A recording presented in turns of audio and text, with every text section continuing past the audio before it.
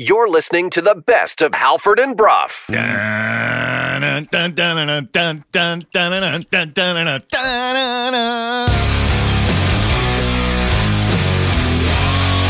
You're listening to Halford and Brough.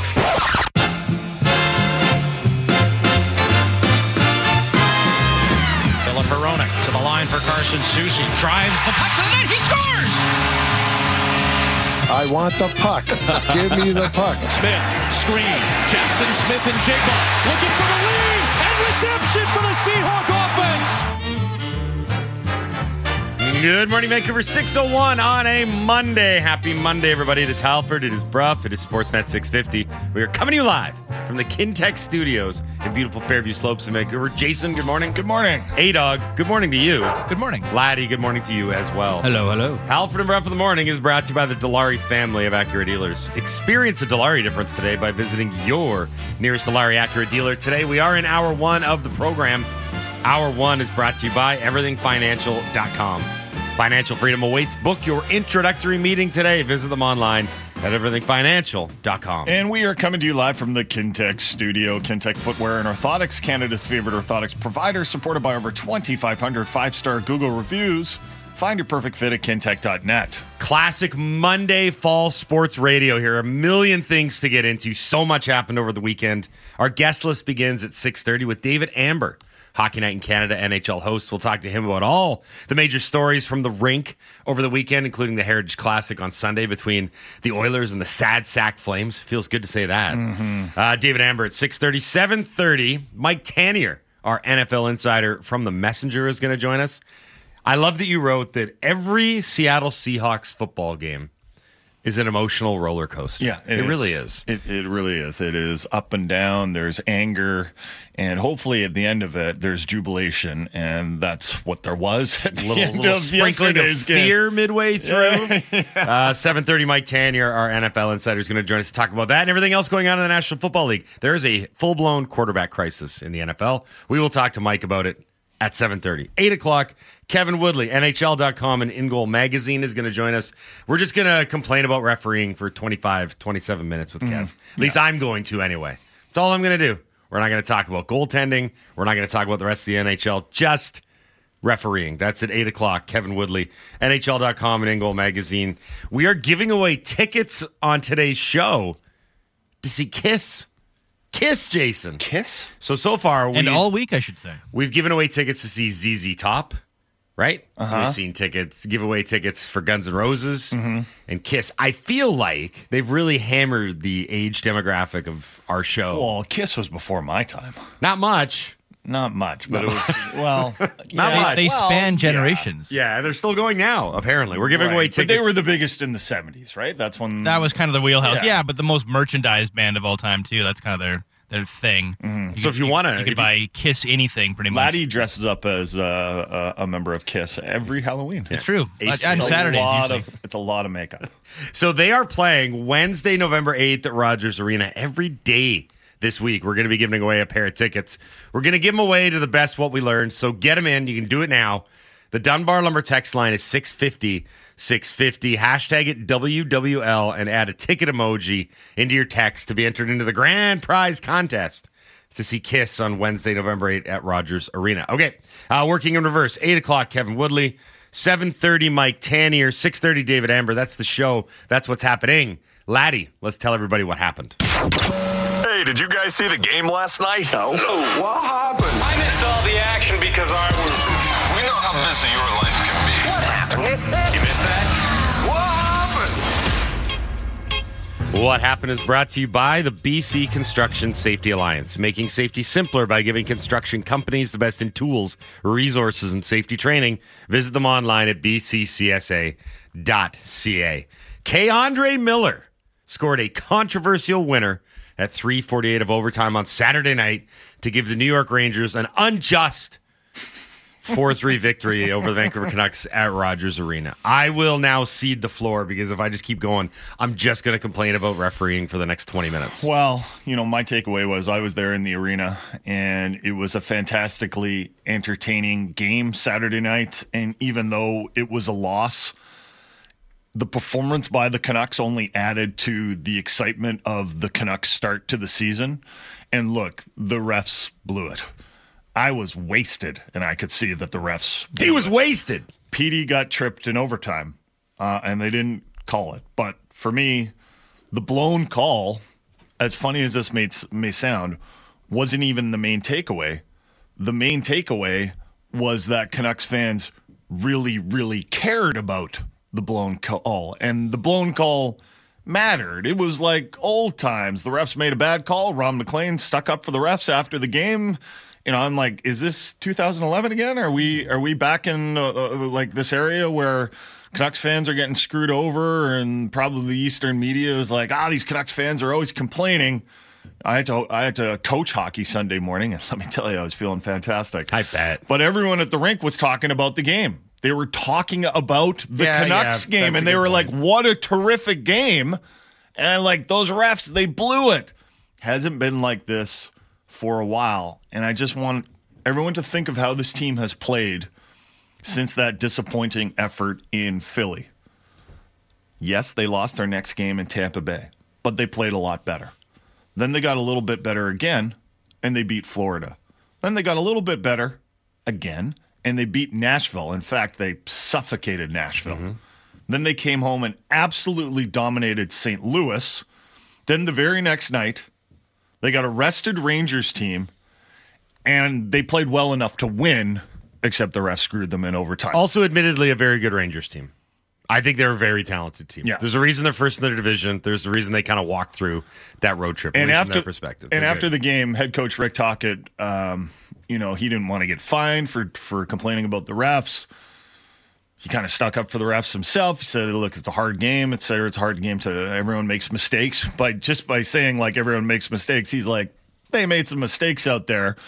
But do we have Tocchet on how proud he was of this Canucks team? Because it really has been a good run for them. And I think everyone in the city, maybe some of the fans that had checked out for a little while, they're like, oh, wait a minute. Should I be watching the Canucks again? Ellick has been good all year. They had 2 5-on-3s. They're a great team.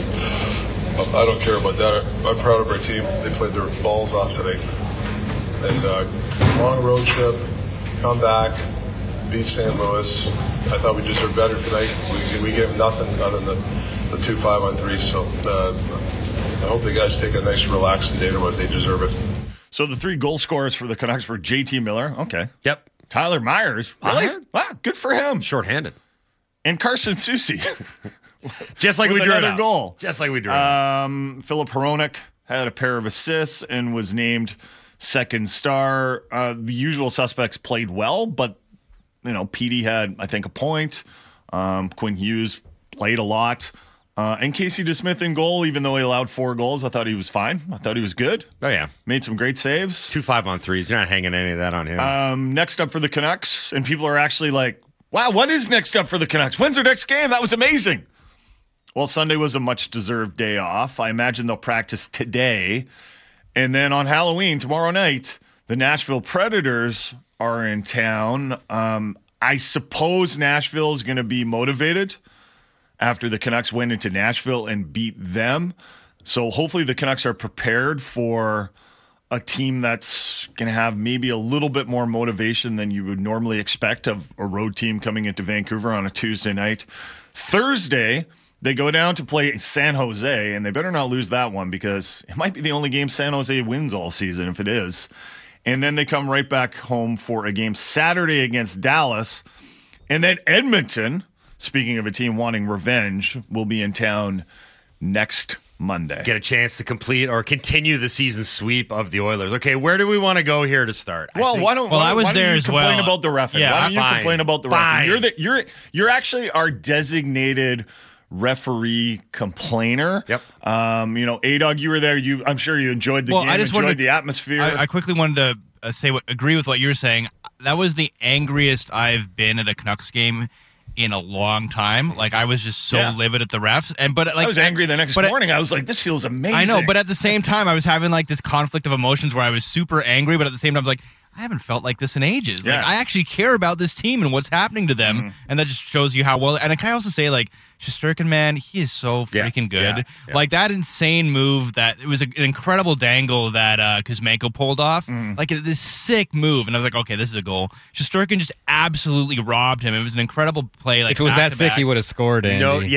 Noted Canucks hater and goalie enthusiast Greg Ballack decided to weigh in for the first and only time during the game on Saturday night when Shesterkin made his double save in overtime. So good. It was such a good save. That's the thing that drew a reaction from Ladd. Yeah. Just want that out. But no, I just got to say, because it's the first time I've seen him in person. He is so good. Like, he is such a good goaltender. It was maddening. So Surrey Ryan texted in early, 5:54. We weren't even on the air yet. He was on the ball. And here's the weird thing. There's a ticket emoji in his text before we said we were giving away Kiss tickets. How about that, Surrey Ryan? Anyway, he writes, what we learned. It was genuinely nice being upset that the refs screwed the Canucks in OT against the Rangers instead of being upset that it was the Canucks screwing themselves. Yeah, that was an appointment viewing game. So let's just get this. Like, I was out in quote unquote mixed company. And in my world, that's just people that don't watch sports. That's the mix.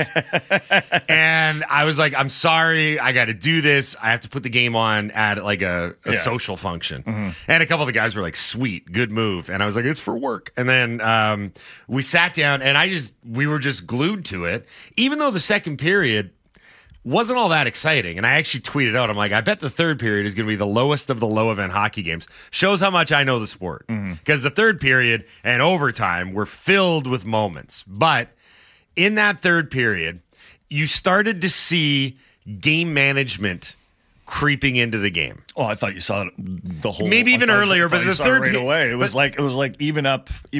I'm trying to give the referees some credit here for the first two periods, where I thought it was just a fairly standard run of the mill hockey game. Did you not like the fact that the Rangers were getting handed 5-on-3s? No, you didn't like it. But the third, you started to see it happen, and then in overtime, the reason that they didn't call the penalty is because they didn't want to send anybody to the man advantage in overtime.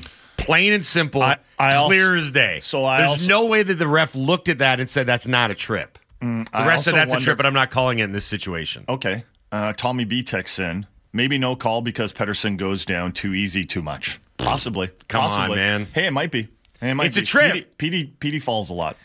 Even Petey admits that. Whatever the case is, there's no way objectively that any referee looked at that and didn't think that it was a trip. They made the decision not to call a trip. Well, those are two different things. There were a few Rangers fans chiming in online. I saw, like, I forget the play, but I think it might have been Pettersson that was, they thought, interfered with a guy that didn't get called just moments before. So it was like a missed interference call. You could argue. I don't remember that. I don't see that. But I could. Maybe, but then there was also that too many men call as well. Like, what the hell was that? Too many men call was a joke. And you could see Tocchet on the bench. Yeah, like mouthing this phantom too many men call just out of nowhere. Imagine making that call while the team was shorthanded. But then you know what you have to do when you make a ticky-tack call like that is you're the one that has to go and even it up. Yeah. And then it just becomes this thing where it's like, well, where's the bar for a penalty?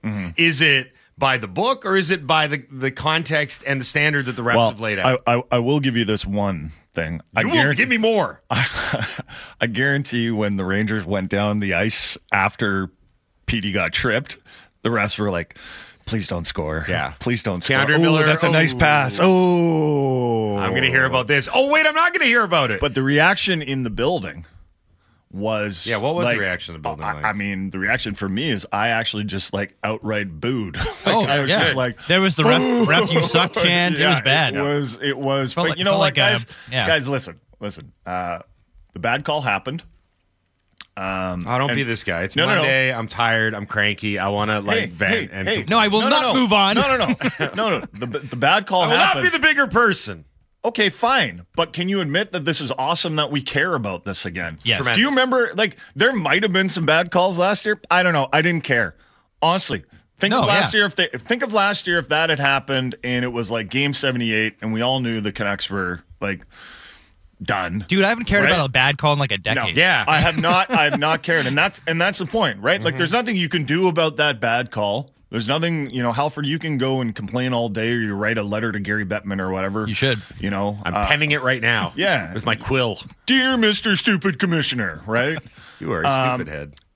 But my main takeaway from all this is like the Canucks are back in terms of back, baby. In terms of this market carrying again. And I hope we're not getting suckered here. I hope they keep playing like this. But it's again like the reason I said, okay, think of how this team has performed since the Philadelphia game.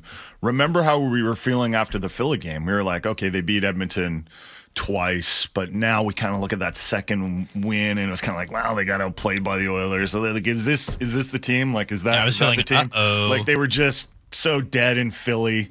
And then even the next game, although they did play better, they still lost. So they were kind of 2-2. And we were like, oh my God, right? You know, Petey's going to want out.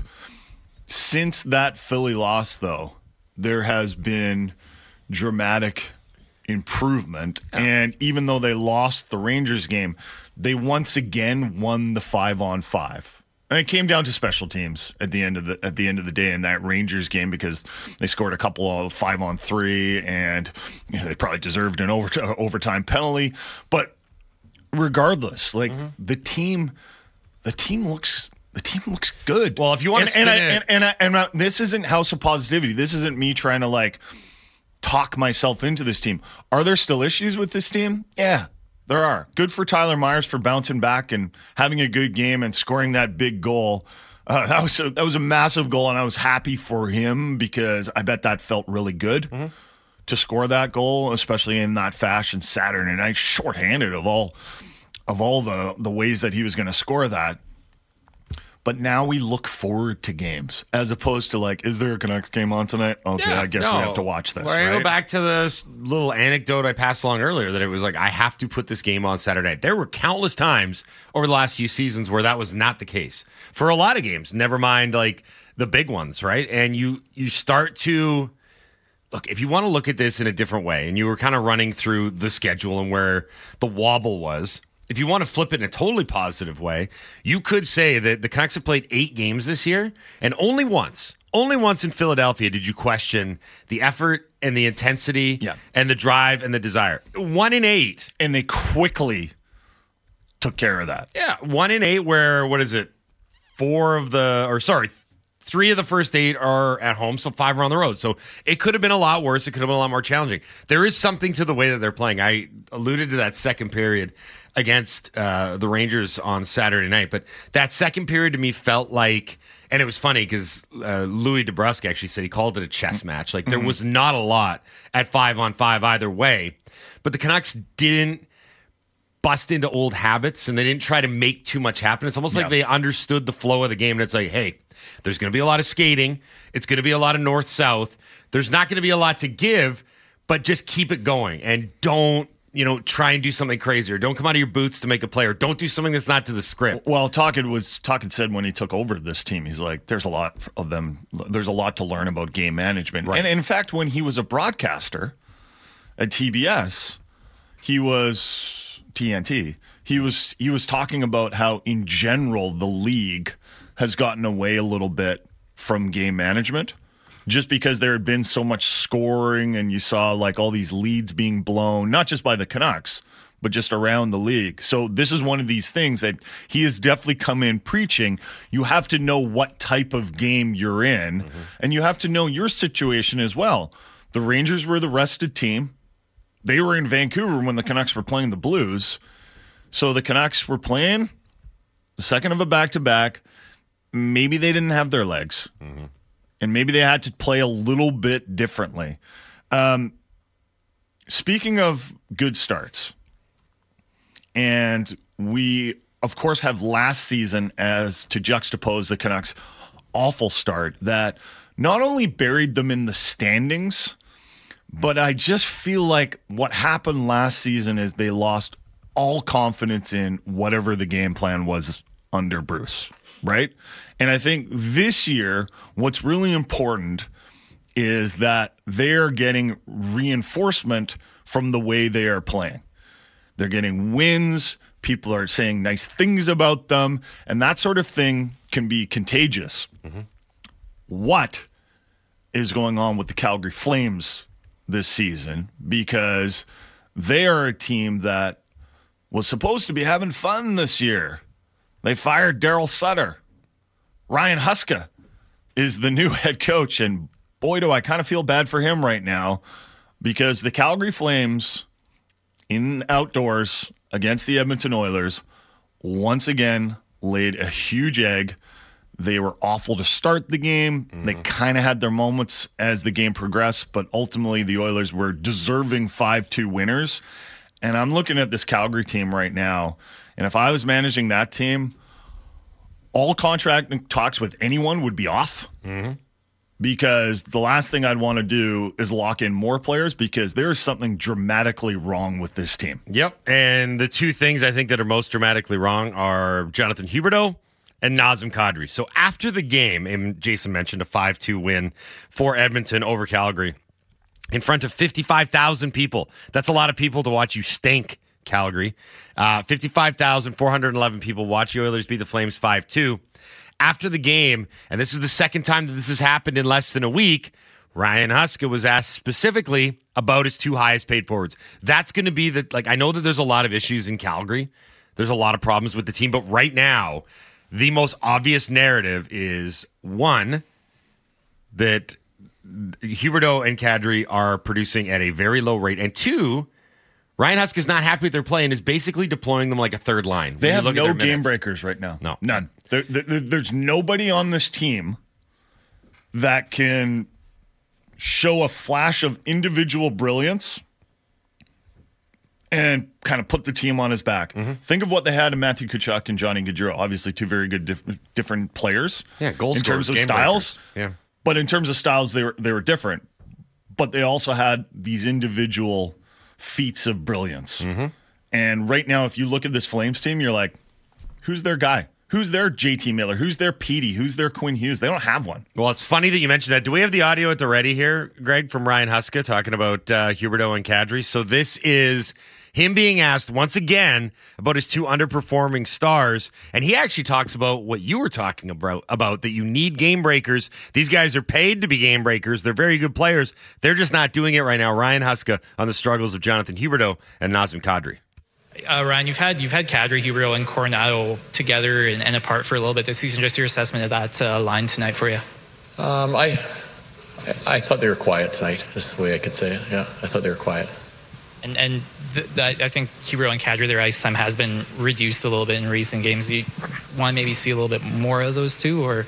Well, I don't know if it's more. I mean, you look for, everybody can be a difference maker in their own way. Like some guys are hard to play against, some guys are like speedsters, some guys are tenacious around the net. So understanding what makes them really good hockey players and then looking to be a difference maker is important. So that's something that we need from those two guys for sure. They're key players for us and they're very good players, and we need to see that consistently. David Amber from Hockey Night Canada is going to join us on the other side of the break. We'll talk to him about a variety of things, but we will begin David's segment with what we're going to finish this segment with, and it was by far the saddest, tragic, and most devastating news of the weekend, and that was that American hockey player Adam Johnson, who had appeared in 13 NHL games for the Pittsburgh Penguins a few years ago, died on the ice in England after his neck was cut by a skate blade during a game on Saturday. It was during the second period of a game with Nottingham, his team, and the Sheffield Steelers. The team released a statement on Sunday morning confirming that Johnson had passed away during their game on Saturday. The BBC reported that Johnson was taken to a local hospital in Sheffield shortly after receiving the neck and the skate cut. The game was suspended in the second period and did not resume. Fans in attendance were actually asked to leave the arena while Johnson was being treated for his injuries that he later succumbed to. It's a freak accident. I'm kind of stammering over it because it was hard to fathom. It was hard to watch unfold. Greg texted us in the group when the news sort of first happened, and we weren't really clear on the details and exactly what had transpired. But as more and more news and reports started to come in, you started to realize that you were in the midst of an unbelievable sporting tragedy. I don't know what will come from this, if the NHL will consider making neck guards mandatory or hockey will take a look at some protective equipment. But the reality of the situation is that regardless of whatever changes, if and do come from this incident, it's really important to remember that they're all going to be born out of a crazy, unimaginable tragedy. It's almost unfathomable to think that something like this can happen, even though everyone has the understanding that hockey is an incredibly dangerous sport and it's littered with incredibly high risks given the speed and the type of equipment that the players use. So at the end of the day, Saturday was just a truly sad and gutting time for the sport and a sad day for the sport. Adam Johnson was 29 years old, and may he rest in peace. You're listening to the best of Halford and Brough. You're listening to the best of Halford and Brough.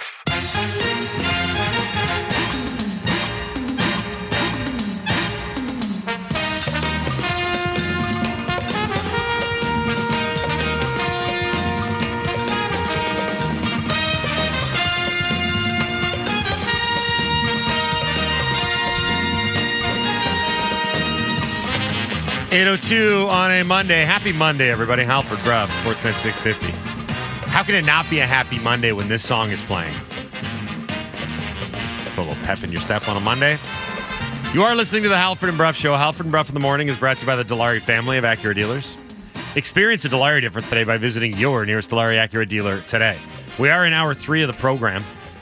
Kevin Woodley, NHL.com and Ingol Magazine, is going to join us in just a moment here to kick off hour 3. Hour 3 is brought to you by Campbell & Pound Real Estate Appraisers. Trust the expertise of Campbell & Pound. Visit them on the internet at campbell-pound.com today. We are coming to you live from the Kintec studio. Kintec Footwear and Orthotics, Canada's favorite orthotics provider, supported by over 2,500 5-star Google reviews. Find your perfect fit at kintec.net. To the phone lines we go. Kevin Woodley now on the Halford and Brough Show on Sportsnet 650. Good morning, Kev. How are you?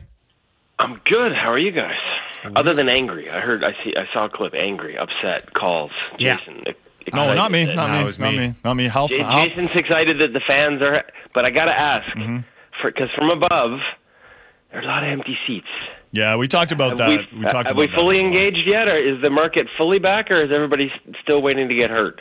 I said if it's still real by December, I think they'll be back. I think. I'm using think very, very gratuitously here. It's expensive, man. People are not entirely comfortable financially. Oh, hey, listen, I'm not judging. I fully get it. I'm just, I guess, a little bit surprised because, I mean, the home opener had a lot of empty seats, and the ones that weren't empty were filled by Oilers fans, and it was even emptier after they left while getting thumped. And hey, I'll give you this one too. Back-to-backs, Friday, Saturday. Sure. Halloween party weekend, like tough to sell tickets on both nights, but still a little surprised given the road trip, and I thought there'd be a little more momentum that way coming back. My theory is that the fans are staying away because the officiating is so horrible. You should add that to the pen you've quilled. I mean, I get what everyone has to do in the aftermath. I get that Rick Tocchet has to go to the podium and say that, these guys have a tough job and it's an incredibly difficult sport to officiate, and I get that, we didn't win or lose because of one play, even though they absolutely did. I just look at this, and I don't know if you heard the rant from earlier, but my biggest thing is if it is the toughest job in the world and it's an extremely difficult task to carry out, one, why not try and help these guys with more resources and more tools? And then two, why not have a level of accountability where we learn from our mistakes, or when mistakes are made, we use those as teaching lessons moving forward? It seems like none of this is ever entertained by the NHL. The answer is always keep your yap shut, zip it, and move on to the next. Well, literally, and the coaches, from the coaches' perspective, told to keep their yap shut, right? Like in very specific terms from a meeting in the summer. You know what? Why I would have liked explanations, because we've had this discussion before. Other leagues have a pool reporter that can go in and talk to the officials on controversial calls. The reason I would have liked one the other night was because and bear with me here. Don't string me up right away. Are we 150% sure that was a trip? Yes. I was. I mean, you got to make a call one way or the other. Laddie's shaking his head. So you have your goalie brethren on board with you. I think Laddie called Petey a bit of a diver the other day. So yeah. He tried to cut through two guys, and it looks like Kreider's skate kind of comes out a little bit at the end. But Petey, the way he, like, the left skate's out wide for him too. Like, he widens out as he makes that move to try and pull it in between. And listen, I'm not arguing one way or the other. I just don't see it as quite as black and white as you guys do. And maybe I'd love that explanation. Maybe the explanation is they were both entitled to that ice. If the Oilers are 200 feet away from their net and they take that penalty in the offensive zone, there's a trip. I'm like, okay. But they denied a scoring opportunity, which immediately turned into a goal-scoring opportunity. Like, it was a huge, huge momentum swinger. At the very least, the officials have to acknowledge that in overtime, like you pointed it out earlier, that kind of play in a 3-on-3, like it's going the other way, odd man rush. And you also pointed out you probably think the referees were like, "Oh dear God, please don't score." Kandra Miller. I mean, I think we've had our complaints about the officiating. It happened. I thought it was a missed call. Kev, you're not so sure. Laddie isn't so sure either. But at the end of the day, what I think is more important to talk about is the improvement we've seen from the Canucks. Frankly, dramatic improvement we've seen from the Canucks from that one egg they laid in Philadelphia, because it has gotten progressively better at 5-on-5. And that was the one thing, even though the Canucks got off to like a decent start, obviously, against the Edmonton Oilers, we were kind of looking at their underlying numbers and going, well, you know, maybe they can make the playoffs just being a team that scores a lot on the power play and getting great goaltending, but I don't know if it's going to make them into anything more than maybe just a wild card team. But I think what we're seeing that's most impressive is at 5-on-5, they are at times dominating games like they did against the St. Louis Blues, and against the New York Rangers, I thought they were the better team at 5-on-5. Yeah, especially, I mean, listen, Blues second end of back-to-backs, and, you know, frankly, the Blues can't score. There's only one team in the Western Conference that scores less. Interestingly enough, a lot of the conversation, because the Rangers practiced here on Friday, around this New York team and from Peter Laviolette, was their struggles at 5-on-5 to generate offense. And so a little bit of a grain of salt there, but given it's back-to-back, the Rangers were rested. You expected that to be a tough night for the Canucks. They're full value for what they did. The underlying numbers haven't caught up to what we're seeing. They're still not as flattering to the Canucks at 5-on-5 as the narrative around them suggests. But again, a lot of that was like one game in Edmonton or Philly too. Yeah. The Edmonton. Listen, Casey DeSmith came in with an expected .919 into that Rangers game last night, third highest in the National Hockey League. That Edmonton game was busier in large part because of the stuff that was left around the net, and the Canucks are full value for clearing that stuff. But out of 39 chances on net, 15 created rebounds. That's why it looked worse than maybe it was in terms of shot quality. The big ones were the Philly and the Tampa game. They got caved in those games. They were like 5.5 expected goals against in Philly, and I think it was close to 5 in Tampa Bay. And so those numbers are killing them overall. But you're right. Like, I think a lot of us were, here we go again after Philly. You know, and interesting, talking to Dave Tomlinson when the team got back, like just about how tough that first game back east can be in his experiences. And, you know, maybe we didn't cut him enough slack on that one because they have bounced back. They have been a lot better overall, and there are a ton of positives surrounding this team right now. If you look at their underlying numbers from their last 4 games, they're among the league leaders in expected goals, right? And that's all you can. That's all you can ask for. I mean, those games early in the season, they happen. The one in Edmonton, the one in Philly and Tampa Bay. I guess my point, and I think it's bigger than the refereeing point, with all due respect to Halford, who's like taking that on as a hobby, and I appreciate it. Everyone needs hobbies. Like, what we were looking for is improvement from this Canucks team at 5-on-5. And what I'm wondering is, why do you think that is? Like, who is responsible for all this improvement? Is it the Canucks' best players, or is it the fact that their bottom 6 is now contributing a little bit more? I think you got to put those hands together. And again, I'll give you a grain of salt on that one. Nashville, they generated about a goal and a half worth. Like, you know, like it's not quite as lopsided as that. I think it's the dominance of their first pairing. I think that second pairing with Mark Friedman and Ian Cole has, you know, obviously had a lot of success early on here, and that allows you to play the third pairing in a role they're best suited for. So everything starts out of the back end, right? Like, they're not giving up a ton for sure in these last few games. And generating on the other end, like, I think to a certain degree, yeah, the bottom 6 is contributing from a possession. Like, you see like Nils Höglander having shifts where, he's kind of doing all the things we expected him to do after everything we heard about, the way he adjusted in the American Hockey League last year. He's having shifts where he's creating chaos in the offensive end. I think, the underlying numbers still tell you they're a team that is going to need their high-end players to sort of outperform their expected, and have that high-end skill to finish plays that don't, for other teams, often lead to goals. And that's fine because they have those guys. That you've got your Kuzmenkos and your Petterssons and guys that can do that, and even JT Miller. And yeah, the power play is good too. I think the one thing too is, like, we talked about this earlier in the year, like, what does it look like with JT Miller and Brock Besser and Phil DiGiuseppe in sort of a hard shutdown minutes? And it's looked fine. It's looked good, right? Like we talked earlier this year about, for all the talk about Brock scoring, like I'm not sure he gets enough credit for the player he's evolved into defensively. And, JT Miller, like this time last year, wasn't the narrative JT Miller can't be a center, or a lot of people talked in those terms? Well, right now he's playing, a really effective in tough minutes in matchup roles at times, effective in both ends at 5-on-5, contributing on the power play. Like, there's a lot of things after sort of moving the parts around a little bit early. They've discovered a mix right now that looks pretty good. Hey, Kev, how screwed are the Flames? Oh, I guess burning ring of fire screwed. That was, and it's funny because, and this is why I add the grain of salt. This is why early in the season, having a stretch of games against other teams that frankly have really sucked at 5-on-5 can sort of inflate your opinion of the team you're watching against them all the time. I'm not sure that was the get right.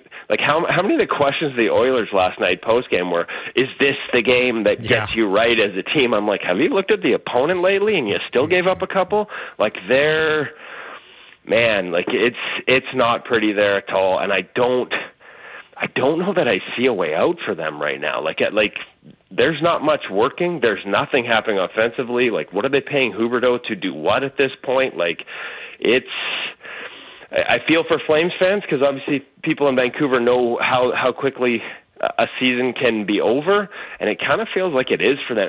The difference, I just don't see answers right now. Like, I don't see them even close. That's the problem, right? Like, there's no one in that lineup that you're like, that guy will rescue them. So it was funny because after the game yesterday, Ryan Huska, the head coach, was asked about why he's optimistic, because he said he was. They said, what reasons do you have to be optimistic? And he said, well, one, our goalie, Jacob Markstrom, is playing at an elite level. Now, that's why I wanted to bring that up to you. Like, one, is that accurate? And then two, if it is, how screwed are the Flames? Because they're doing this terrible start to the season with elite goaltending, quote unquote, from Markstrom. Yeah, I mean, it's interesting. His numbers, and I'm just pulling them up as we talk. That makes for great radio. Yeah, he's plus 2.5%. He's had a really nice start. I'm a little bit surprised by that because there's been some goals that have what I've seen from him anecdotally, and I've watched about 3 or 4 games now, is some that I don't like going in, but then a ton of saves where you're like, wow, like how'd he stop that?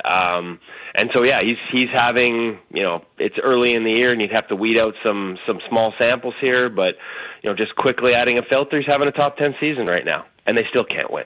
And interestingly enough, on the flip side of that, because they're gonna, if the other things start to fall into place and Ryan Huska's optimism is properly placed, then what they're not going to be able to afford is to give away games when they don't have Jacob Markstrom in net. And that will be an interesting decision. It doesn't matter if they keep playing like this overall, because you could have a Vezina winner in there and it's not going to help. But if they get on a roll, they got a decision to make, because Dan Vladar is at the opposite end of that spectrum. Again, only 2 games and it's early, but out of 69 goalies with enough stats to count, he's 68th right now in adjusted save percentage. And you got this guy named Dustin Wolf, and I understood why they made the decision, asset protection. You couldn't afford to lose Vladar on waivers for nothing, and Wolf can go to the minors without, any risk of being claimed. He doesn't require waivers. But if you actually get back in this and you need to win games, you're probably going to want one of the best goalies in at least minor pro hockey over the last 2 years, and not a guy who's floundering at the bottom of the league early this season. And so that's where their decision comes in goal if they actually get going here. Kev, I'm going to put you on the spot here, and you might have to pull up some information on this, but a couple cup contenders in the East, New Jersey and Carolina. I'm looking at their team save percentages. New Jersey's is .885, not great. Carolina's is .861. What's going on with those two teams? Yeah, I can't come out here and tell you that they're giving up more than you see to the naked eye, and the numbers don't tell you the full story, and you need the adjusted numbers. No, man, the goaltending hasn't been good enough in either place. Yeah. Flat out. Akira Schmid is down there with Dan Vladar. Vitek Vanacek is more respectable in the 40s, just below expected. And I think that's listen, I've said this before, Vanacek's in fantasy football, he's your sort of, high floor, low ceiling guy. And he's a little bit below his floor right now, but he's typically a pretty consistent guy. So you can trust him to get back up, but they don't have a dominant goaltender. I know a lot of people see Schmid as the answer there, and I said it last year, I said it in the playoffs. I wasn't convinced, and that he may require more time. And so there's a team that, might need to make a decision at some point. Carolina, you've got Ranta coming off, I think, a shutout in his last start after a really ugly beginning of the season for him. And Freddie Anderson's really struggled early. And listen, I mean, those guys aren't young, right? They're 30. Ranta and Anderson are 34 years old. And they've been consistent to the point where you don't overly stress about this, because, it's odd for them to fall unless they've hit this magic mark in the age curve at the exact same time and they both fall off a cliff. Again, Ranta's 59th out of 69 goalies in adjusted save percentage, but he's coming off a shutout. So we talk about recent form in the Canucks and how they've gotten better. I think there's an opportunity and a trust in both goalies there that they will. Freddie's obviously dealt with a concussion issue after taking that shot off the mask. I think it was in San Jose early in the game. And the other one there, here's another one that I don't get. Peter Kochetkov. Everybody I know there's great saves that make the highlight reels. The numbers don't tell the same story. There's a level of inconsistency there in his game, a reliance on that athleticism that, I'm not sold. And early in this season, there's been nothing to prove me wrong. Kev, before we let you go, I suppose, even though the story of Saturday night was the officials, Laddie pointed out, and Andy actually as well, that we need to have a moment of appreciation for Igor Shesterkin. He's very good at what he does. Oh my God, yes, that was goalie porn for those of us that enjoy such things. A lot of equipment for that. I'm just going to leave that. Just keep going. The way he moves is incredible. You saw this. You saw the upside, and you saw the save on. What a move by Kuzmenko through the slot with the toe drag, and then the patience that Shesterkin has, and then the quickness he has with the glove and the desperation moment. He's the full package, and I wish we could have had a conversation going into the game, because there are some things that if you point out to people to watch for, and then they see it in a game, it's it's kind of like the mushroom cloud going off over the head. Watch him off the rush. And this is tough. You can't do it on TV because they never show us this angle. Off the rush, he'll sit back in his crease, looking super casual, like he's having a smoke waiting for the play to get to him. And teams will start shooting at the blue line thinking they've caught him off guard. It's he baits teams to do it. It's hilarious. There are things he does that are just next level. I think Ian Clark put it best for me for a piece I wrote last year about him.